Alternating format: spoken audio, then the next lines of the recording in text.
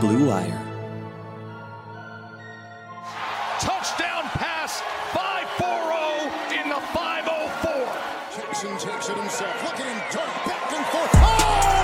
He broke his ankle. Watson stays on his feet, throws on the run. Touchdown! Watson, a magician. Mahomes winds it up, wide open as Hill. How quick was that? Kittle is gonna go! Welcome back here to another episode of the My Sports Update Football Podcast. I am your host, Ari Merov. The month of August is in full swing. The season is scheduled to start in 1 month. Texans vs. Chiefs, September 10th, Thursday night. And that also means that we are getting close to fantasy football drafts. You know, I'm a big fantasy guy. I'm sure all of you love playing as well.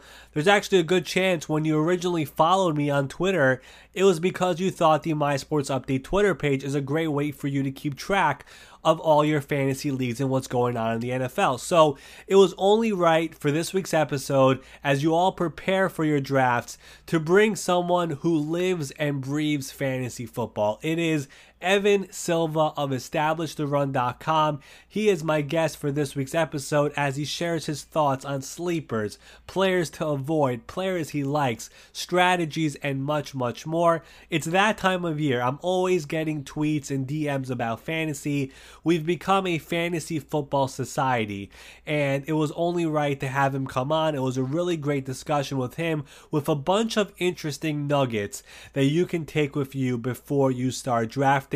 Before we go to Evan, a quick word from our sponsors. Sundays, they're coming back in the NFL, and with NFLSundayTicket.tv, you could stream every live out-of-market NFL game every Sunday afternoon on your favorite devices. Plus, Red Zone and DirecTV Fantasy Zone channels. Never miss your favorite teams and favorite players. No matter where you live, NFLSundayTicket.tv is your key to the most glorious Sundays ever. Use promo code BLUEWIRE, BLUEWIRE at checkout and get 15% off your subscription. Again, visit NFLSundayTicket.tv and use the promo code BLUEWIRE. This week's episode is also brought to you by DealDash.com. It is the best and most honest bidding site where you can win things you never expect at a price you never believe. They have over 1,000 auctions every single day on electronics, appliances, and more. And here's how it works. It's like an auction, but every item starts at $0 and only goes up 1 cent every time you bid. The kicker is that the auction clock restarts after just 10 seconds. That means every time you bid, everyone else has 10 seconds to answer or the item belongs to you. It is yours.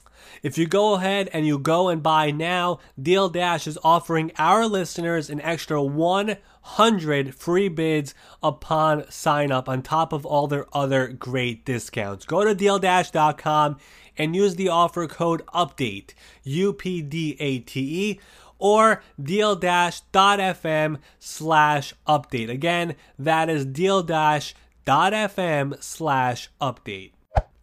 All right, so now here is my full discussion with Evan Silva of EstablishTheRun.com. You guys are always asking me questions about who to draft, who not to draft, who to avoid, who's a sleeper, especially in a year like this where we do have COVID, where things will be so different. There are going to be some different type of strategies you want to go with, so a lot of that will be discussed with Evan. So here it is, my full discussion with Evan Silva. All right, joining me now here on the My Sports Update Football Podcast, he's one of the top fantasy experts out there, someone whose work I have a lot of respect for. He is the co-founder of EstablishTheRun.com, Establish the Run podcast as well. It is Evan Silva. Evan, thanks for taking the time. How are you doing? Ari, thanks for including me on your all-star run of your just murderer's row of podcast guests. I'm honored and privileged to be a part of them. I've listened to them religiously, you know, Schefter, Mike Reese, Sharp. I mean, you have had an absolute all-star cast of podcast guests, and thanks for inviting me on. No problem, and I appreciate the kind words. And, Evan, I told you this before we started, but I've been following your work for a very long time. The things you've done at Established to Run and before that with Rotoworld, it's been impressive to see. And we'll talk about that as well later on. But one of the reasons I wanted to bring you on here is because my DMs on Twitter, it's open, right?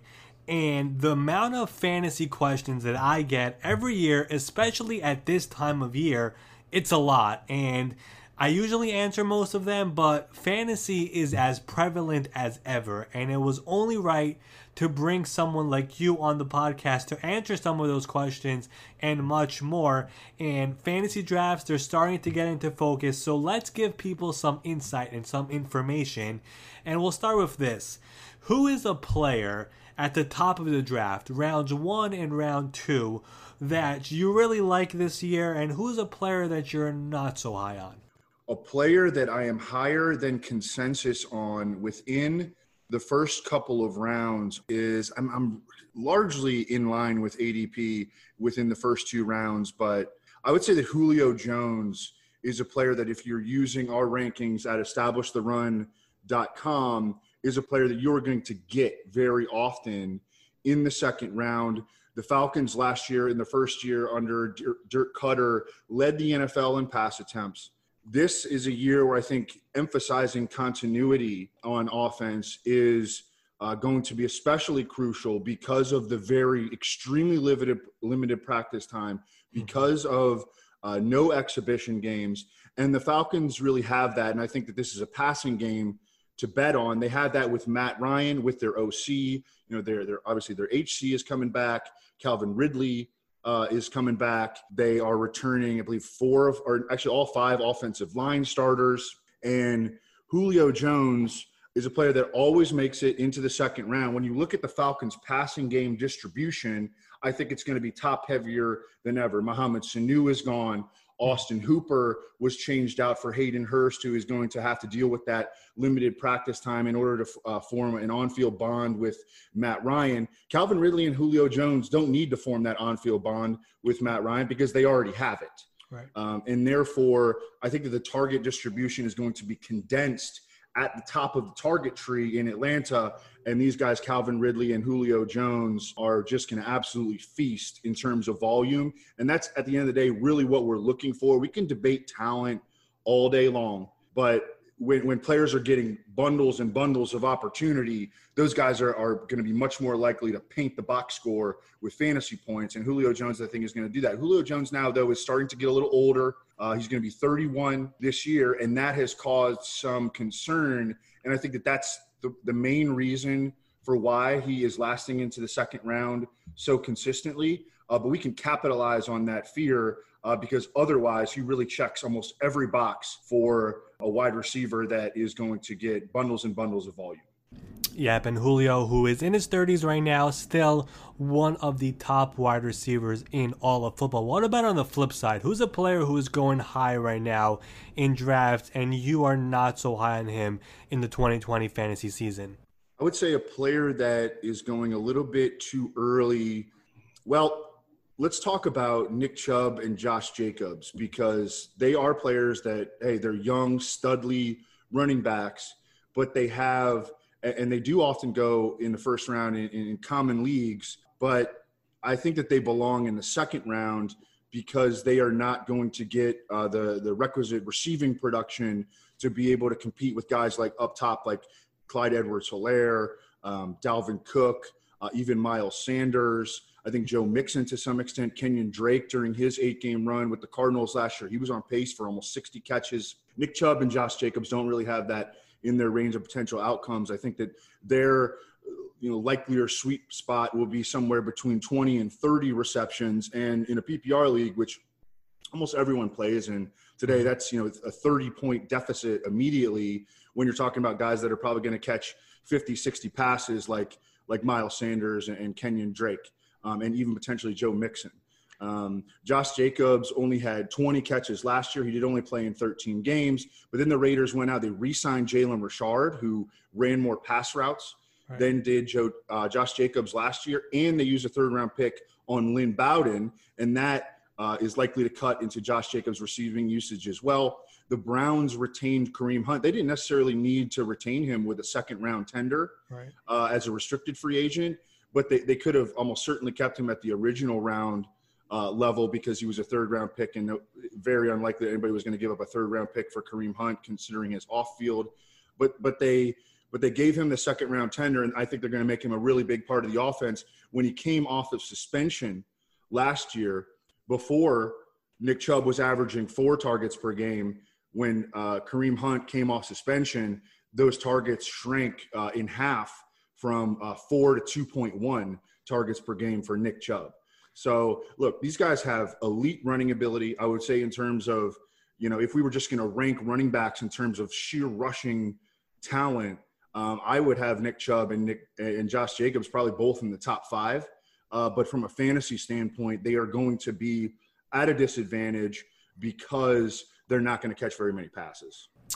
Interesting. And, you make a great point about Kareem Hunt getting the second round tender, because when that happened, the first thing that came to my mind was that Kevin Stefanski is going to use him more. And, we all love Nick Chubb and he's a special talent, but I do agree with you there. What about this? Who is your top player in fantasy? If you're drafting right now, is it McCaffrey? Is it Saquon? Because all these guys have new head coaches. All these guys have new offensive coordinators as well. Who's on top for you right now? It is McCaffrey pretty comfortably. I don't love the fact that they're changing the coaching staff, but if you look at the coaching staff and the history of the coaching staff that is going to Carolina, particularly Joe Brady, their new OC, I mean, he was the guy that was, engineering the offense at LSU last year, where Clyde Edwards-Helaire caught 55 passes, the most in LSU history by a running back. And he also worked under Sean Payton, who has a tremendous history dating back to Darren Sproles and Pierre Thomas and now, Alvin Kamara, of making sure to feed his running back targets. And so I think that, and also Joe Brady has a great history of playing up-tempo offense, of engineering an up-tempo offense and playing fast. And so I think that really plays to the strengths of Christian McCaffrey. Mm-hmm. And I actually mentioned this with Field Yates last week, that if there's one team in the NFL that I literally do not know what to expect from them, it actually is Carolina, just because new head coach, new offensive coordinator, new defensive coordinator, new quarterback, so many new faces in a year like this. In the circumstances that we are in, it is so complicated to know what to expect this season, but we all got to see last year what Christian McCaffrey can do. No reason not to expect him to put somewhat similar numbers again this year. For sure, a top pick in fantasy in 2020. You are someone who is constantly updating your rankings on the site, and I've realized that. So who are some mid to late round guys who you think are poised to have big seasons here in 2020? Well, no one is excited to draft veteran running backs on teams where a talented rookie has been added. So 2 guys that I like to take in the middle rounds as my running back depth, who I believe have more upside than where they are going relative to ADP, are Marlon Mack and Kerryon Johnson. First of all, we know that both guys are pretty good. Yeah. Marlon Mack was top 10 in the NFL in rushing yards per game last year. Kerryon Johnson, when he's been healthy, which hasn't been very often, unfortunately, but he's been a productive back. He can play in the passing game. He can run between the tackles. I think the Lions offense is underrated this year. Last year, through 8 games, they were on pace to finish top 8 in the NFL in yards. Top 8 in scoring and top 4 in yards. And I think that because the rookies are coming in, DeAndre Swift and Jonathan Taylor in this case, they're coming into situations where, their head is swimming, and they're just trying to learn the offense. And I think that those veterans in this particular, maybe not in a normal year, I wouldn't be as high on them, but this particular year, because of the climate, because of the environment, because of the lack of practice time and complete lack of exhibition games, DeAndre Swift and Jonathan Taylor, I think, are going to be at a little bit of a disadvantage early in the year. I think, at some point, Jonathan Taylor is going to break off like a 75-yard touchdown run, and then he's going to start getting more touches. Mm-hmm. But I think that to open the season, I think we'll see a relatively even carry split between Marlon Mack and Jonathan Taylor. The Colts have even come out and said this. And then also I think we'll see a relatively even split between Kerryon Johnson and DeAndre Swift. And Kerryon Johnson and Marlon Mack during that time period are going to be usable RB2/flex plays. Yep, and just to add on to that, Marlon Mack is someone who is entering a contract year. We know the rule. Enter a contract year, have a good season, you have a good shot to get paid the next offseason, even though it does not always apply to running backs. What about on the flip side? Who are some guys you are avoiding in fantasy this year? Give me 2 or 3 guys who would fall into that category who you would not draft at their current ADP.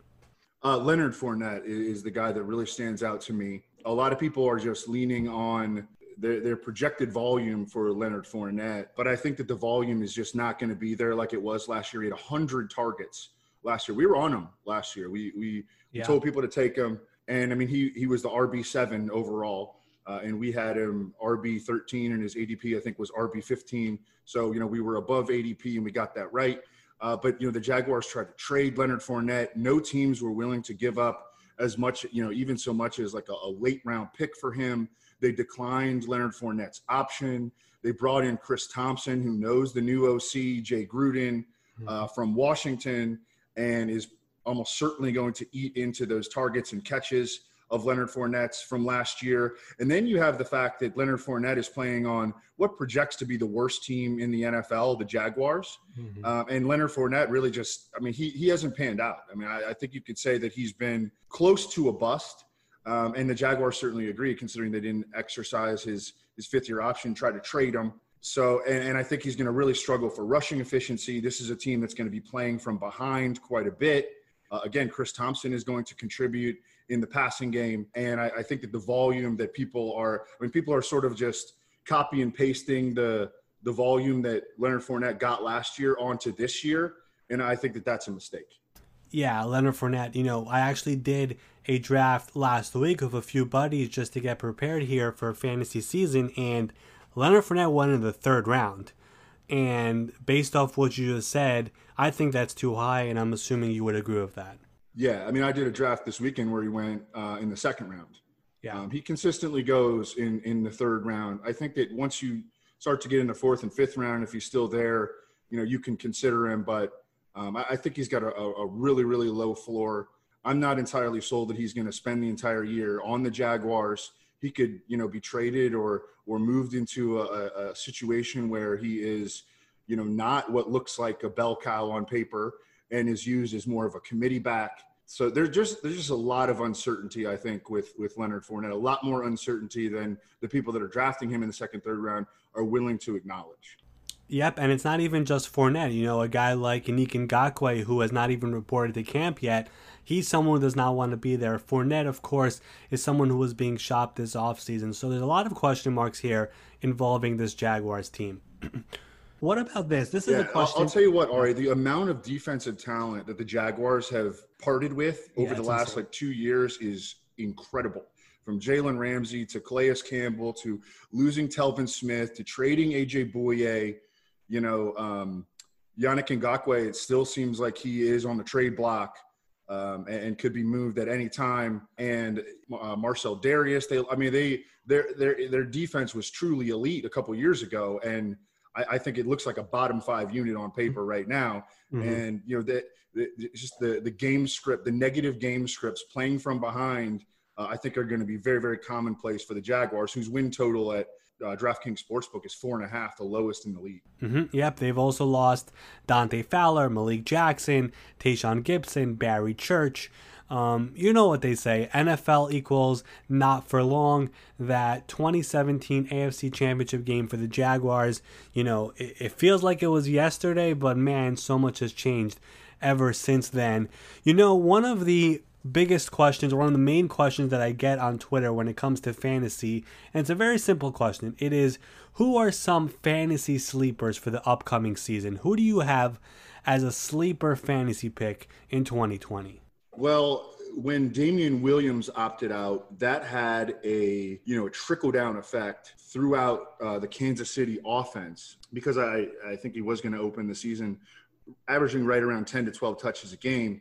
Certainly Clyde Edwards-Helaire elevated from that, and now he should be a consensus first-round pick. We have him as the number 8 or number 10 or overall player, somewhere in there. But if you look down the depth chart in Kansas City a little bit, DeAndre Washington looks like he is going to be the favorite for number 2 back work in Kansas City. And this is an offense that I think if they do use 2 backs, can support 2 backs as fantasy options. We could have Clyde Edwards-Helaire as, an RB1, and then we could have DeAndre Washington contributing as a flex play. And then if Clyde Edwards-Helaire, pulls a hamstring and misses a few weeks, DeAndre Washington steps into an absolute gold rush of fantasy potential. And then if you look even further down the depth chart, Darwin Thompson, I think, is a guy that you can take very late in drafts and has a little bit of upside. He's a player that had a bunch of hype last season, and so he would be sort of like a post-hype sleeper.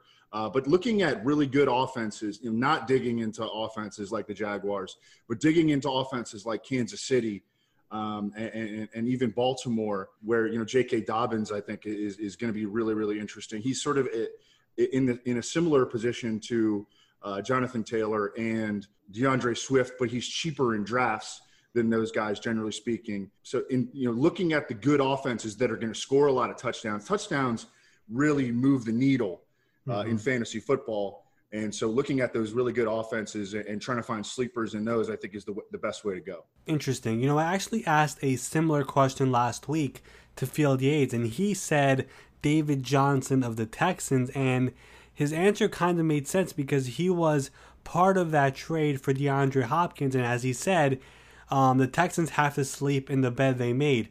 Where do you have David Johnson in your running back rankings? I have him right around RB21, RB22. He played pretty well in the first 6 games last year before he got hurt. He suffered a back injury, which, back injuries are rough for athletes. I did a podcast for like 5 or 6 years with Ross Tucker, and Ross Tucker, whenever a dude would suffer a back injury, he'd be like, buyer beware. And he was, like 90% hit rate. When David Johnson came back from his back injury, he looked like he had a piano on his back. I mean, he was not moving at an efficient rate, and Kenyon Drake essentially, stole the job in Arizona from David Johnson. So I think a lot of it is going to come down to health, and that is very uncertain with David Johnson. I do think that offense is going to put up points. They're orchestrated by Deshaun Watson. They're bringing back all 5 offensive line starters. It's a really young offensive line that could take a leap, I believe, in its first full year together. So I think that there are some positives to David Johnson, but that health is so uncertain with him.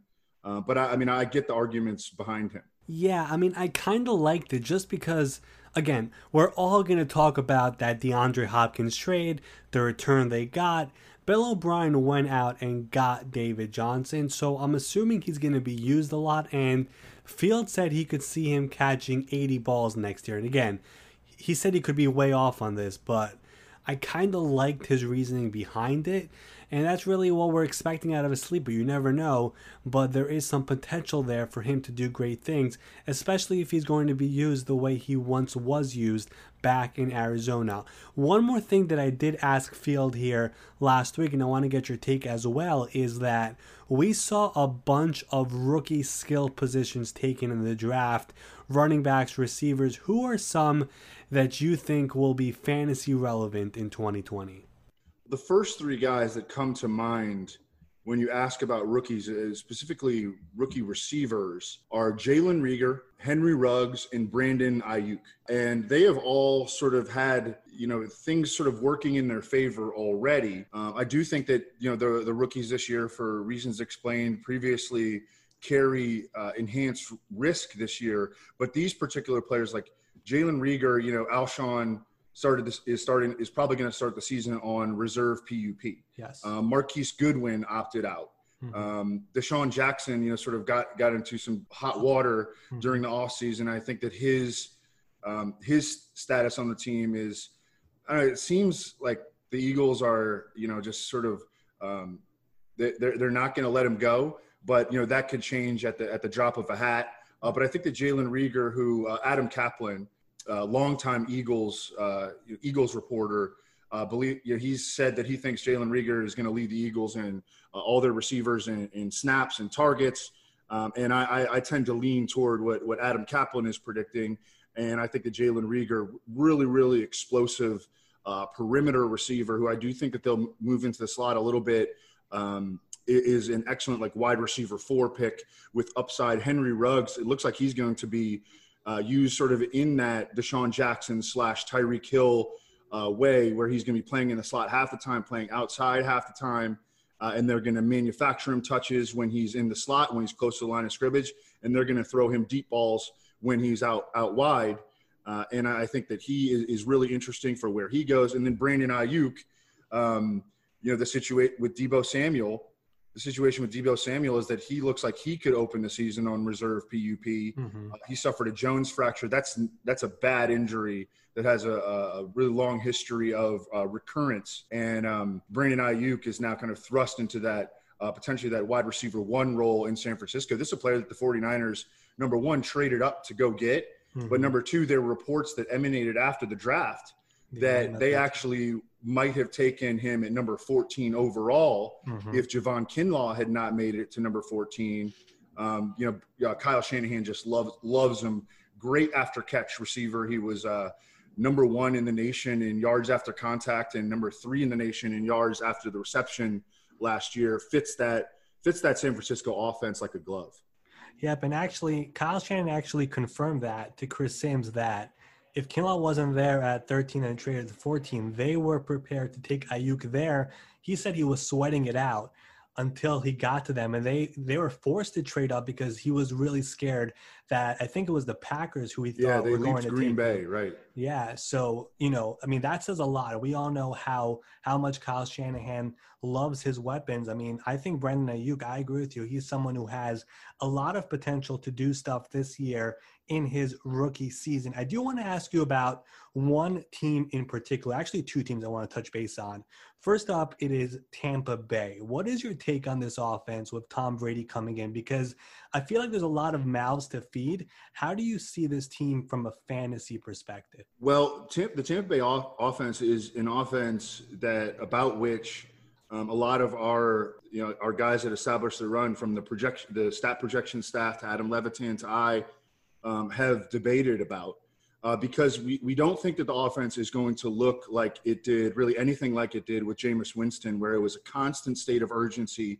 They had, Jameis Winston was giving the ball to the other team. The Bucs had to, compensate for that by playing with an extreme amount of urgency. And Tom Brady is like the anti Jameis Winston in that, they're going to go from turning the ball over like 40 times to, maybe like 10 times this year. And that's a big change, going from a super high risk, turnover, high variance quarterback in Jameis Winston to the ultimate, for lack of a better term, game manager, the plus game manager in Tom Brady, who's not going to give the ball to the other team. At the same time, I think that this team could score a lot of touchdowns because I really like their defense, number 1. Their defense in the back half of last year, in the first year of Todd Bowles, just exploded in the second half. They've got 2 bookend pass rushers in Jason Pierre-Paul and Shaq Barrett. They're massive on the interior with Vita Vea and Ndamukong Suh. And their linebackers are really athletic. They essentially can use, like Levante David and Devin Smith. Devin White. Those guys can roam sideline to sideline behind those big space eaters. And in the back end, I think they've got enough talent. Jamel Dean was a guy who kind of emerged as a borderline shutdown corner last year. They've got a lot of young talent in the secondary. I think that they're going to be a top 5 defense this year, and that's going to lead to a lot of short fields for the Buccaneers, who I think are just going to live in opponents' red zones. And they have big time red zone targets in Rob Gronkowski and Chris Godwin and Mike Evans and even OJ Howard and Cameron Brate. So I think that they're going to have a lot of short fields and have a chance to score a lot of touchdowns, and that could make up for the lack of fewer pass attempts and less urgency just on sheer touchdown volume. Yeah, and I actually had Rob's brother, Chris, here on the podcast, and one of the things that he told me was that Rob is most excited about being in a place where he won't be double covered all the time, right? Like, he always had that in New England, and now you're entering a situation where there is Mike Evans, and there is Chris Godwin, and there is O.J. Howard, and there is Cameron Brate. Like, that is the one thing he's most excited about. And the other thing that you mentioned is the defense. I've been saying this for a while. That defense is super talented. We saw it at the end of last year, as you said, and I've said this over and over. Lavonte David is one of the most underappreciated players in the NFL. He's been doing it for a very long time, up there as one of the best linebackers in all of football, and he gets no respect whatsoever, no national recognition at all. So I do agree with you there. The defense will be great. The offense will have short fields. They will be prolific. And we've seen the pictures, we've seen the videos of Tom working out with his guys. Even before the NFLPA was okay with it, they are all in there in Tampa Bay. The other team that I wanted to talk to you about was the New York Giants, right? With a new head coach, new offensive coordinator, and Jason Garrett. Besides for the fumbles, I was fine with Daniel Jones in his rookie year. I actually liked what I saw. His skilled players are pretty decent, right? With Tate, Shepard, Ingram, Slayton, and of course, Barkley. I find this offense to be very intriguing. How do you see it playing out from a fantasy perspective? No, I completely agree with that. Began the offseason, or really ended last season, thinking that we were going to be really high on the Giants offense for all the reasons that you mentioned. Daniel Jones, he fumbled 18 times, the most in the league, but that's typically a quarterback statistic that they can fix real quick. Mm-hmm. We saw what Darius Slayton did from just a big play standpoint last year. Golden Tate was as steady as ever. Sterling Shepard, his concussions are starting to become a concern. He's had 3 since the 2018 preseason, but we know he's a good player. Evan Ingram is coming off Liz Frank surgery, but he was able to avoid active PUP to open the season. And we saw what Saquon Barkley did when he was healthy. He absolutely smashed. He dealt with that high ankle sprain for most of last year, but over the last 3 games, he had over 500 yards from scrimmage, 5 touchdowns. And, we obviously anticipate him being healthy this year. They took a blow when Nate Solder opted out. Mm-hmm. Their center situation is a huge concern. It looks like Spencer Pulley is going to be the guy that they lean on to start there, and that's a big issue. The biggest issue to me for the Giants is how are they going to play on offense under Jason Garrett, because Jason Garrett, historically, when he was in mostly full control of the Cowboys offense, he ran the offense at a very, very slow pace. They wanted to play ball control. They wanted to protect their defense, which was deficient in those years. And now the Giants defense looks like it could be one of the worst in the league. Mm-hmm. So if he plays that way, there's just going to be a lot less play volume for all these guys. The good news is that Tate and Shepard in particular they're cheap to draft. Evan Ingram is still pretty cheap. He's a top 5 receiving tight end when healthy. I realize that he hasn't been healthy enough recently, but he's pretty affordable in drafts. Daniel Jones is also pretty affordable in drafts. But then the second big concern for the Giants, and I'm pulling up their schedule right now, is the way that they start out. Because, week 1 against the Steelers, that's probably a top 2 defense. Yeah. Then they go on the road to face the Bears at Soldier Field. That's not going to be an instance where we're looking to start Giants and on our fantasy teams. And then week 3, they face the 49ers. Ouch. So that is as difficult as you could draw it up in weeks 1 through 3. And you're largely not going to be able to use members of their passing game in those games. So they could start slow. And, I don't know exactly what to expect from Jason Garrett, but his history suggests that they may lack a considerable amount of play volume just because of the way that he likes to play ball control offense. Interesting. That's a great point that you make there with the schedule, because that is pretty bad. It's Pittsburgh. Who's the middle team you mentioned? There's San Francisco at 3. Who's number 2 there for them? Yeah, Pittsburgh, the Bears, then the 49ers. Yeah, that's a pretty brutal schedule to start when it comes to fantasy. But I am intrigued by this offense just because there is talent there year 2 for Daniel Jones. But again, You mentioned that schedule. It's a pretty brutal start to the year. Definitely something to keep an eye on when you're drafting your fantasy teams. I do want to ask a couple of general questions here because we're living in this world with COVID. Is there a strategy that you would recommend to people in fantasy this year where COVID does exist and things will be much different compared to other years? Yeah, I would just say the emphasis of continuity, understanding which offenses are, returning a lot of offensive line starters. I mean, for years and years, old coaches like Dick Vermeil have been talking about how offensive linemen don't get enough practice time. And that was when they had 4 exhibition games in a full training camp, and Dick Vermeil has talked about how the technique of offensive line play has just disintegrated, and that's going to be especially emphasized probably or accentuated this year by the times that we're living in. And then understanding which coaching staffs are returning, understanding quarterbacks that have already developed rapport and chemistry with pass catchers. And then again, looking at guys like Kerryon Johnson and Marlon Mack, who you might not usually be super excited about, but might be in a lot better situations this year because they already understand the offense. They're going to know where to be. They're going to know, where to go execute the pass block. And DeAndre Swift and Jonathan Taylor are going to be guys that are sort of swimming in that area. Yeah, and it's interesting because we're really never going to have a fantasy season like the one we're going to have this year. It could just happen, any random Saturday and a player tests positive, boom, you got to change stuff. So people are going to have to be tracking stuff up to the minute this year just because so much could change any given week. I want to ask you this as well. You've been doing this for a very long time. We've become a fantasy football society. What's the biggest change you've seen in fantasy over all these years? What has changed the most in your mind? Just the exponential growth of football coverage, really.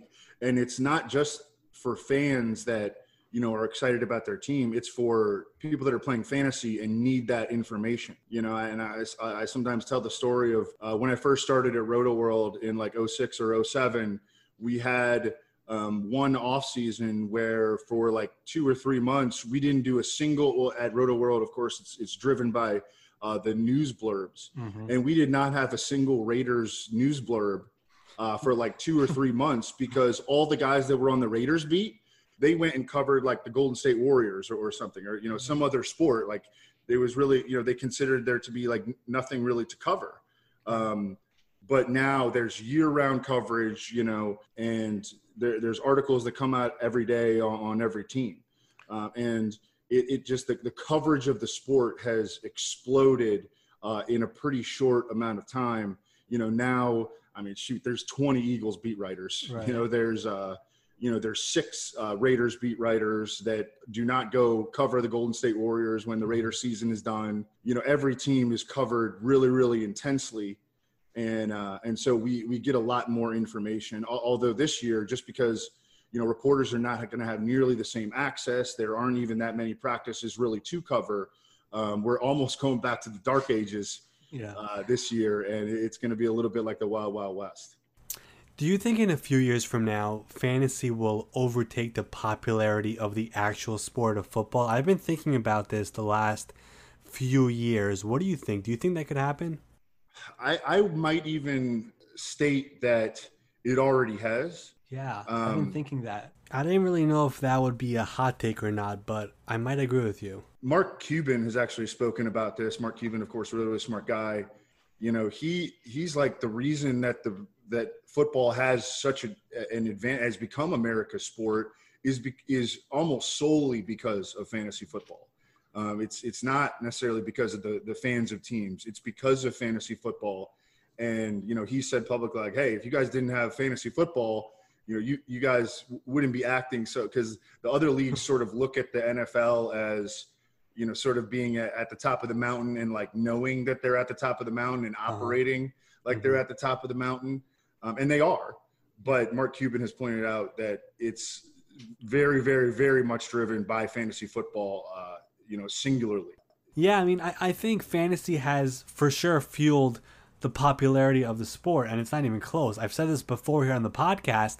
football is the number one sport in America, and fantasy football is number two. I actually said that last week with Field Yates, and there has been just such a dramatic shift in fantasy. Like, even on Twitter, go look at Twitter. There are more people asking fantasy questions than there are people asking questions about their favorite team. Like, even here in New York, people are not stopping me to ask questions about the Giants or the Jets.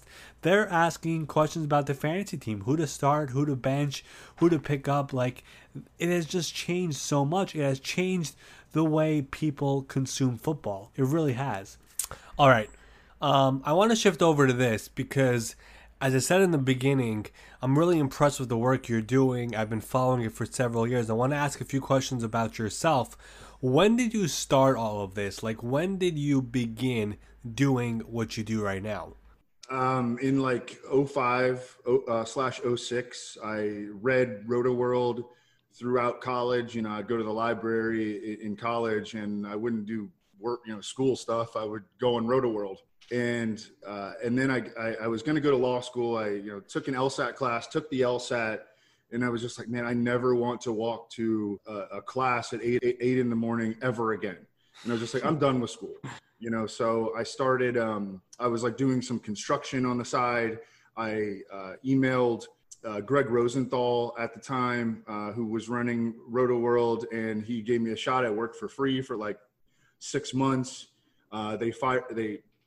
They hired me full time after that, and then we got bought by NBC, and then Rosenthal moved up to Pro Football Talk, and then he moved on to NFL Network, and I sort of just followed in his path.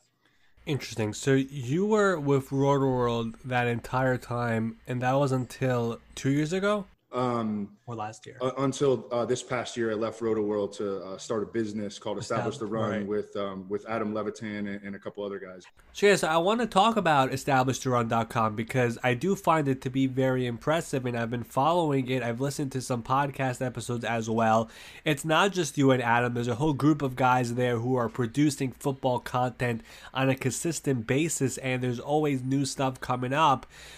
When did you decide to start this, do something on your own, and just let people know as well just where to find all your stuff? Because again, as soon as a reporter puts something out, a beat reporter puts something out, you are always constantly updating your stuff on the site. You are on top of it. I've realized that, so let people know about that as well.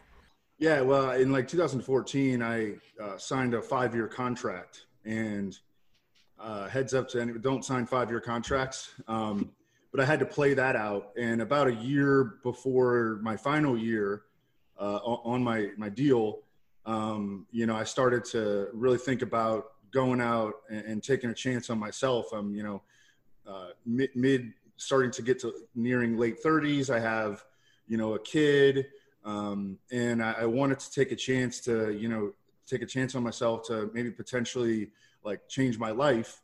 And, I did take that chance, and we had an absolutely awesome first year. Year 2 is not going to be as good. We've already come to terms with that because people just aren't buying stuff at the same rate. But, and we do a subscription service. We have a ton of free content, but, our main packages, especially during the season, and we have a draft kit that costs $35, although you get a $25 coupon to FFPC to play a draft of your choice. It's really only costs you $10. But yeah, we are primarily a subscription service. But yeah, I mean, that's how it kind of all came together, just wanting to take a chance on myself. And I felt like I had a high floor too, because if it didn't work out with the business, then I think I could get a job, working for, another company, if it came to that. But that's how it kind of all came together. I worked with Adam Levitan for 5, 6, 7 years at Roto-World. We had a really, really good rapport, and we wanted to start our own thing. And so that's what we did.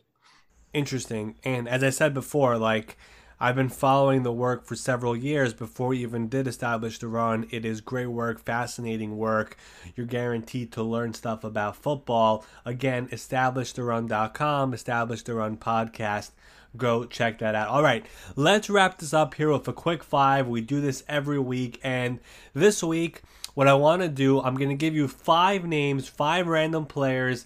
Let me know what you think of them from a fantasy perspective for this upcoming season. And number 1, a player on a new team. It is Bills wide receiver Stefon Diggs. So historically, even in years that are unlike this, even in normal years, wide receivers that are changing teams tend to carry a little bit more risk. A good example would be Odell Beckham from last year. And I understand that he had a sports hernia and he needed to have surgery after the season. He wasn't his usual self, but the chemistry and the rapport was just not there with Baker Mayfield. And you listen to like Kurt Warner talk, and he'll tell you it usually takes about like a full year for him to fully know where guys are going to be, know how they like to run their routes. And I think that it could be a relatively slow year for Stefon Diggs individually. This is not going to be a big time passing offense, in terms of attempts or efficiency. I think it was a great addition for the Bills in real life, but yeah, I'm kind of down on Stefon Diggs. I love him as a player, but I think it's going to take I think this is like we fade him this year, and then maybe we buy on him next year after, everyone's down on him and his ADP is lower. Mm-hmm. So number 2 here on my list is Odell Beckham Jr. Are you high on him this year as he enters year 2 of Baker Mayfield, but with a new head coach? I'm right in line with ADP on Odell Beckham. He's going to be healthier. His ADP is like wide receiver 12. That's exactly where I have him. I do have, I've taken him a couple times in drafts, not heavy, but what they're going to be doing in Cleveland is they're going to be running a play action heavy offense. Last year, Kevin Stefanski in Minnesota, they finished top 5 in play action rate. And I mean, Odell Beckham is going to be the target on the high low reads. The low read is going to be like, Austin Hooper and Jarvis Landry. The high read almost every single time, because they don't really have another deep threat on the roster, is going to be Odell Beckham. So I think that he's going to have the chance to make a lot of big plays. And so I'm not really taking a super strong or a soft stance on him. I'm sort of just right in the middle with him. So you're in the middle there with Odell Beckham Jr. The next guy I want to bring up here is someone who, they drafted CeeDee Lamb. They have Michael Gallup. What are your thoughts on Amari Cooper this year in fantasy? Yeah, for Amari Cooper, it's elementary. I think for me, he's the number 1 receiver in a top 5 passing offense that has a great schedule, that is going to have to account for, I think, a weak defense that is going to play up tempo. They started to really play up tempo last year under Kellen Moore. They kept him, and it sounds like they're going to definitely keep all the passing game concepts in place under Mike McCarthy. He's not changing anything. There really isn't time to change a whole lot. Yeah. So I like that nucleus in Dallas. I think that Amari Cooper and Michael Gallup are both undervalued. Amari Cooper's ADP is like wide receiver 13, wide receiver 14. We have him as wide receiver 6. Michael Gallup's ADP is like wide receiver 32. We have him, I think, wide receiver 25. We're a little bit lower than consensus on CeeDee Lamb. And then the tight end, Blake Jarwin, we think is pretty interesting as a tight end 2 with upside. He's going to be like they're pulling out Randall Cobb and Jason Witten and inserting CeeDee Lamb and increasing Blake Jarwin's role. I mean, they're just going to be a lot more explosive in the ancillary passing game, but up top in the target distribution. I mean, these guys are going to score touchdowns. Like the Cowboys are going to score a lot of touchdowns this year, and Amari Cooper is at the top of that target pecking order. And for whatever reason, people, I guess, hold some of his Oakland years against him. He has crushed ever since they acquired him at midseason in, was it 2018? This will be only his second full season with Dak Prescott. He was the wide receiver 7 overall last year. And to me, he's one of my highest owned wide receivers. I love Amari Cooper this year. All right, so you're high on Amari Cooper. You're high on the Cowboys offense overall. Cooper, of course, got there in 2018. They rewarded him this offseason with a 5-year, $100 million deal to stay in Dallas. He actually got more money, offered more money from Washington. He said, no, I want to stay here in Dallas. Number 4, the guy I have over here is someone who I've been going back and forth on. So what do you think of new Falcons running back Todd Gurley? Yeah, he's a tough one. We are a little bit below consensus on Todd Gurley. I like the offensive environment that he went into. Again, I think Atlanta is going to score a lot of points.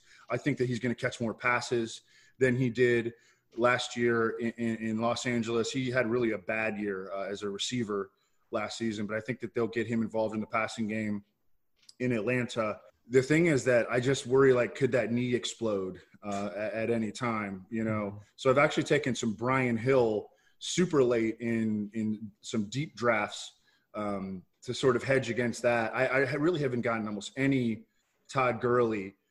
I think that the upside, I think he's a boomer bust player. I think that the upside is there because of the offense that he's going to, but he's got a real low floor because I'm still not sure that we can trust his health. And he did play, I think, 15 games last year. Yeah. By the end of the season, he was back to being an every down running back with the Rams. His knee problem is considered to be degenerative, and you know that he's going to deal with arthritis at some point. And you wonder, you know, going to play in the dome on turf, is that going to have a negative impact? Because he's played on grass, and he played on grass at Georgia. He played on grass in Los Angeles. Could that have an adverse effect on his knee? At the end of the day, I think you know what you're getting into with Todd Gurley. I think, you know, he's got upside, but he's got a really low floor, and he's a boomer bust pick. All right, and for me, if I'm taking Todd Gurley, I'm probably also taking his backup as well in my draft. Last one here for me, number 5, is someone who is not on an NFL roster right now. It is Antonio Brown with the 8-game suspension. Are you someone who might snag him in the late rounds and then stash him on your bench? No. I did draft him earlier this offseason. It was before his suspension was announced. I was hopeful that it would, not hopeful, but hopeful from a fantasy perspective. You know, he deserves whatever he gets. But from a fantasy standpoint, you know, I took him in like the 13th or 14th round of the Scott Fish Bowl, which is a pretty popular big fantasy tournament with thousands of players. Took him in the 13th or 14th round in the hopes that his suspension would be only 4 to 6 games. It came out to be 8 games. We're probably just going to end up dropping him early in the season. And I would advise against drafting Antonio Brown. That suspension is just too long. I mean, who knows if there's even going to be a season when he's eligible to return. He doesn't have a team. You know, he threatened to retire again. Like, you know, I would suggest not drafting him, even really late. Yeah, it's an 8-game suspension, and it actually could be more. Just because the NFL is actually not done investigating him, there might be an added suspension on top of the 8 that he already has. So a lot of risk there, as you mentioned, if you're considering taking Antonio Brown. All right, Evan, before I let you go, one more time, please let everyone know where they can find you here as we get closer and closer to the NFL season. They can find me you can find us at Establish the Run on Twitter, establishtheRun.com, on the internet, me at Evan Silva, my compadre, Adam Levitan, at Adam Levitan. He's a great source for news and notes. And, you know, again, Ari, a really big admirer of your work and your podcast, and you're an excellent Twitter follow as well. So thanks again so much for having me on, man. Special thanks to Evan Silva for coming on the podcast this week. Again, go follow him on Twitter. It is at Evan Silva. And if you can, go show some support to EstablishTheRun.com. I mean, the work that he and the rest of the crew do there, it is just tremendous, and it's just a great source for everything fantasy related, whether it is season long or DFS. So go check that out. Also, as the season does get closer and fantasy drafts start coming into focus, if you do have any questions, leave them in the reviews, and there should be more fantasy guests here in the near future. As always, make sure you're following the My Sports Update Twitter page and have notifications on so you don't miss any updates around the NFL. Before I wrap this up, I want to remind everyone that with sports back, there is no better place to start wagering than with our partners, betonline.ag. Go check out all the odds, futures, and props to bet on. It is all available 24/7. Visit betonline.ag for all your odds and up-to-date sports news. Remember to use the promo code BLUEWIRE, BLUEWIRE, to receive your new welcome bonus. That does it here for this week's My Sports Update Football Podcast. Thank you all for listening. Thank you all for downloading. I am your host, Ari Merov. I'll be back with another special guest on next week's episode. Until then, have a great rest of your week, and I'll talk to you all next week.